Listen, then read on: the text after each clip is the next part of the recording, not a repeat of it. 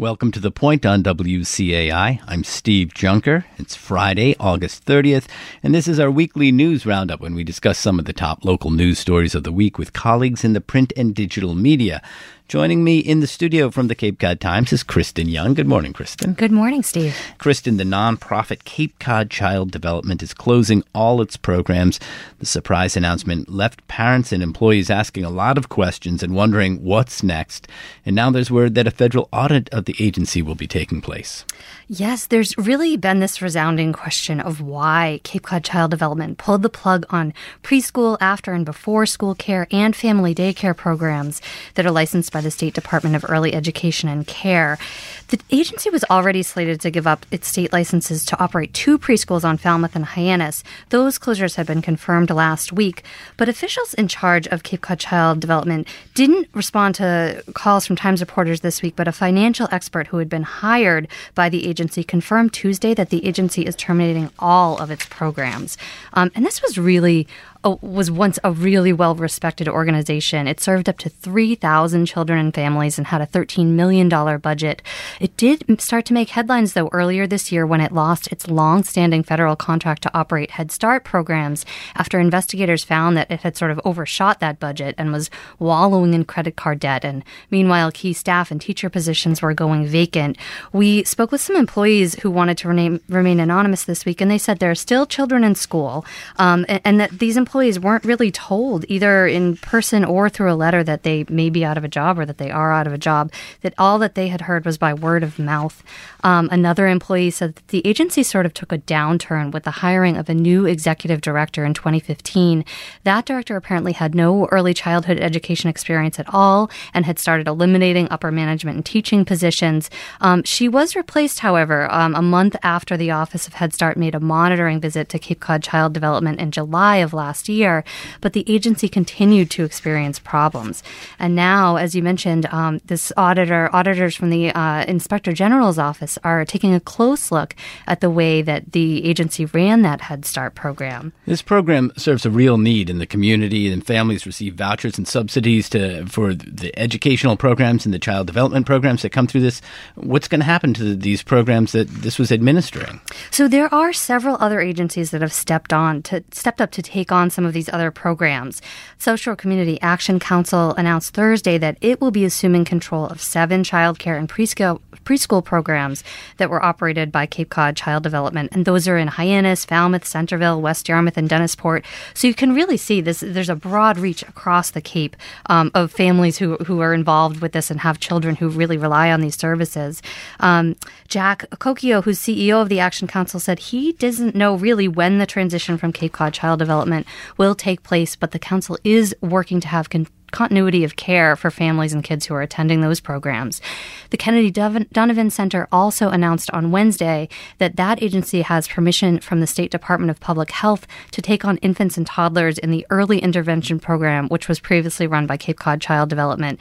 And they'll also be assuming some of that staff, some or all of that early intervention staff, according to an official from Kennedy Donovan. The Community Development Institute of Denver is working to restore Head Start programs on the Cape and Islands. The institute took the reins of the local Head Start program on July 1st, and that was a day after Cape Cod Child Development's contract to operate that program ended, which sort of happened after that whole report last year. So. Let's talk about Triple E across the Cape. This is the mosquito-borne virus. It's been detected now in Truro after being found in 2 other towns on the Cape. Public health officials are urging people to remain vigilant about avoiding mosquito bites. And this all comes after a Fairhaven woman died of the virus, apparently over the weekend. Yes. So this mosquito sampling taken at the Cape Cod National Seashore tested positive for Eastern equine encephalitis, and that makes it the first time that virus has been detected in Truro. The sample was taken August 22nd at Head of the Meadow, and the disease was actually found in a species of mosquito that's deemed to be pretty aggressive. It bites animals and humans and feeds from dawn to dusk. Falmouth was the first town on the Cape Harbor to have mosquitoes test positive for EE this summer. And the virus there showed up in 7 pools of insects collected in Woods Hole and Falmouth Center. The town did some truck-mounted spraying a week or two ago that it seems to have worked pretty well. There have been no infected mosquitoes that have been found since that time. Also, EE had been found in a pool of mosquitoes collected on August 13th in Bourne. And these mosquitoes are rare on the Cape. EE has only been found here in mosquitoes 4 other times in the past 2 decades, and that was in Dennis and Barnstable in 2006, and in Brewster in 2012, and Yarmouth in 2016. This year, though, has really proven kind of prolific for these infested mosquitoes.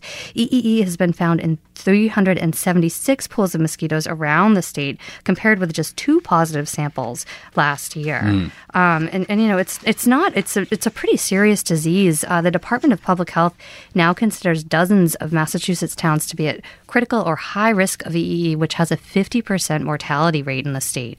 And those who do survive generally have lifelong neurological symptoms. And every town on the Cape, though, is considered at low risk, except for Falmouth, Bourne, and Truro, where the department has deemed that there's a moderate risk.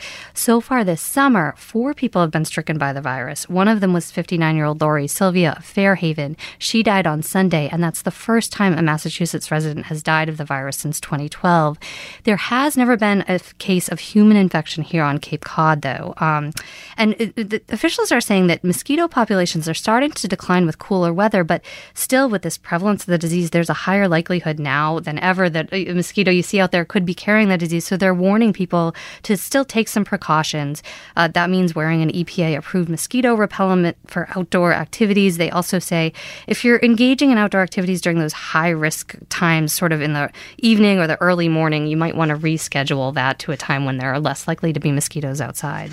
And this mosquito threat kind of lingers now until the first frost, is what they say. So it's even as the weather's getting a little bit cooler, we still need to be vigilant. That's right.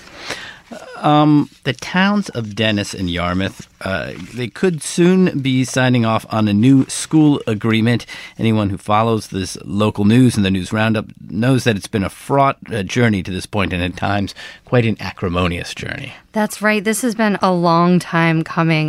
Now these 2 special town meetings might solidify these 2 major changes to the Dennis-Yarmouth Regional School District's regional agreement, and that has been a source of heated dispute between the partner towns for years, if not decades. All of this is sort of coming to a head in what seemed like very quick votes. There was a meeting that lasted just 16 minutes on Monday of the DY School Committee. Just 16 minutes. Just 16 minutes. It was called, I think that was the only, there might have been one other thing on the agenda. It was super fast. The committee voted unanimously to approve language for an article that would make 2 revisions to the regional agreement and request that the article be placed on the warrants for special town meetings to be held on October 29th. They'll both be held on the same day. And then minutes later, in the same room, the Dennis Board of Selectmen opened its own meeting and voted to place the article on the warrant and to recommend it to voters. Yarmouth Board of Selectmen did the same thing separately on Tuesday. This was because they had already agreed on pretty much everything that was here, right? That's right. The content of those updates had been stipulated in a settlement agreement reached by both towns and the school district last month. That settlement had resolved a lawsuit filed in February by the town of Yarmouth that contended that the school district didn't have the authority to bypass town meeting action when it sought to get approval for this new $117 million. That's a big difference. Regional middle school last year. But people are saying, the approval method wasn't really the point of the lawsuit here, that the real reason Yarmouth filed suit was because of the inability of the towns to get this regional agreement updated. So the fact that they're doing so now is a pretty big deal. The settlement agreement stipulated that both boards of selectmen need to advocate for these 2 changes, which will kind of shift the amount that Dennis pays. It will actually require Dennis to pay a little bit more for annual school operating costs by calling on that town to change the way enrollment is counted. So it kind of is a more accurate reflection of how much Dennis really owes. The other major change here calls on Dennis to pay for more of construction of the new school. It would boost its share from about 29%, which is what it would owe under the current agreement to 35%. And when you consider that it is a $117 million project, those few percentage points really do add up. Yarmouth's share would come down from about 70% down to 65%. And in return for these updates, which still have to be approved by town meeting, and they still have to be approved by the state Department of Elementary and Secondary Education, Yarmouth did in fact drop that lawsuit against the new school. And so now it's much more likely that the school will get to be built. It will still qualify for this $44.3 million Which was reimbursement. a big deal. There was $44 million from the state sitting out there that they had to sign this agreement, and it came down to the last few hours to negotiate these details. Yes, this settlement happened literally hours before a state deadline for resolving the lawsuit. And if it hadn't been resolved, then the district would have lost out on this $44.3 million reimbursement. Things aren't quite in the clear yet, though. There is another lawsuit out there that's been filed. I was going to ask you, this is from residents of Yarmouth. Yes, from 2 Yarmouth residents. It contends a lot of the same things that are in that were in Yarmouth's lawsuit as well, saying that the school district didn't have the authority to bypass town meeting action. However, the state school building authority has said that they're going to stick by the district, and they will be still in the running to receive this $44.3 million reimbursement. The project's just on hold until that litigation plays out. And now the feeling in the towns, everybody's just waiting for this town meetings to go by and they can put a check mark next to all of this. Yes, yeah, it does still have to get passed in both towns, and you never really know what could happen. I think there have been a lot of parents who've come out in support of these changes and saying we need to move on from some of these disagreements that we've had in the past, and that this is all, for the good of the children. So we'll have to wait and see. Dennis and Yarmouth are also involved in a potential three-way collaboration, this time with Harwich, over wastewater, and it's a big issue that every Cape town has to grapple with. These 3 towns are getting closer, it sounds like, to an agreement on a three-way collaborative to deal with their wastewater. Yeah, so this is something these 3 towns have been working on for about 3 years now. And there's a big push to get them to work together on this project for treating wastewater because it could stand to save the towns about a combined $70 million over each installing their own individual wastewater treatment plant. And what this plan would do is it would take wastewater from all 3 towns and it would treat it at a central plant in South Dennis. The towns themselves would be responsible for paying for their own collection systems, but the savings really comes in on the plant itself. Rather than having 3 plants, you only have 1. They'll also save millions each year, supposedly, in annual operating costs of the plant. There'd been a big push to try to get this done and approved in time for a fall town meeting, but in respective meetings on Monday and Tuesday, the Harwich and Yarmouth boards of selectmen discussed whether to put that article that would actually create the partnership on the town meeting warrants. And there was some hesitation there. And Harwich Selectman Chairman Larry Ballantine said that Harwich just isn't quite ready for that yet, that they haven't had a lot of the public meetings that are necessary to move this forward, that there are still some questions on costs, and those costs have been kind of a moving target. It's still unclear what exactly that would mean. There is some legislation ongoing that would create this partnership. That passed the House of Representatives ahead of schedule last week. This has to be approved by the state. Yes. Not just the towns individually, but then this three-way compact has to be approved by the state. Exactly. This has to go through law to even allow the towns to make an agreement. What would happen is this bill would create this entity, and it would give it authority to tax, actually, to spend money and incur debt.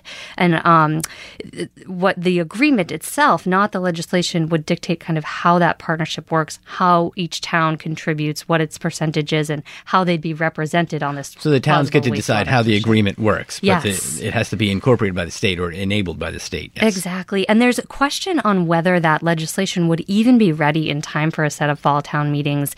It did pass through the House ahead of schedule, but it resides with the Senate now. And the thought is that maybe there's a chance that this legislation could come through by early October. These town meetings, though, would be scheduled for October 29th. So, if there was any sort of delay or things didn't move as quickly as they're hoping, that could create some real problems because the towns wouldn't be allowed to vote on the agreement until the actual bill is in place. And not only that, as you were pointing out earlier, there's a feeling among the towns that there's some more education that has to be done here for the citizens, for people to understand what this is about and why they should be voting for it, or what the questions are to raise around this. Yeah, that's true. I think a lot of the selectmen in both towns still didn't even know themselves exactly what these costs would be and how this would really work. In Yarmouth, there were new calculations that reflect the potential build out of businesses along Route 28, and that pushed the amount that Yarmouth was expected to send to the plant, which pushed its cost from about $113 million to $126 million, and that's just for the first phase. Town Administrator Daniel Knappich said that those aren't developments that are good to occur so late in the game, so close to this town meeting. In Harwich, which would contribute just about 15% of the plant's flow, the price of installing the pipes, though, to get the sewage to Dennis would bring the total cost of involvement for that town to about $270 million. It's a big project. But right, when you point out these numbers, you were talking about a $70 million savings and $270 million, but the whole project could be $1 billion project. Yeah, and it would take about 40 years to implement. So we're not talking about, a small town project. This is something that's bigger than most of these towns have ever seen individually. But the towns actually are obligated, they're obliged to do something about their wastewater here. This isn't just sort of being proactive for the sake of doing something good. This is the state is holding them to account here, right? That's right. The towns are, as they're working on this joint effort, they're also each working on their own sort of go-it-alone strategies, and that's because doing nothing is not an option. Cape communities have been directed by the Department of Environmental Protection to participate in what's known as the the 208 plan, and that mandates towns to work together to find cost-effective solutions for dealing with water quality issues. And if they don't act, the department could actually require individual homeowners to install enhanced treatment systems for septic systems. Litigation is also another possibility if towns don't comply. This is the News Roundup. I'm Steve Junker. With us from the Cape Cod Times has been Kristen Young. Kristen, thank you for joining us this morning. Thank you, Steve.